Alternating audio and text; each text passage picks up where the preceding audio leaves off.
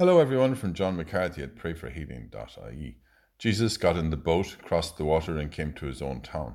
Then some people appeared, bringing him a paralytic stretched out on a bed. Seeing their faith, Jesus said to the paralytic, "Courage, my child, your sins are forgiven." And at this, some scribes said to themselves, "This man is blaspheming." Knowing what was in their minds, Jesus said, "Why do you have such wicked thoughts in your hearts? Now, which of these is easier to say, 'Your sins are forgiven,' or to say, 'Get up and walk'?" But to prove to you that the Son of Man has authority on earth to forgive sins, he said to the paralytic, "Get up and pick up your bed and go off home." And the man got up and went home. A feeling of awe came over the crowd when they saw this, and they praised God for having given such power to men. Thank you, Lord, for your power. Thank you, Lord, for the sacrament of reconciliation.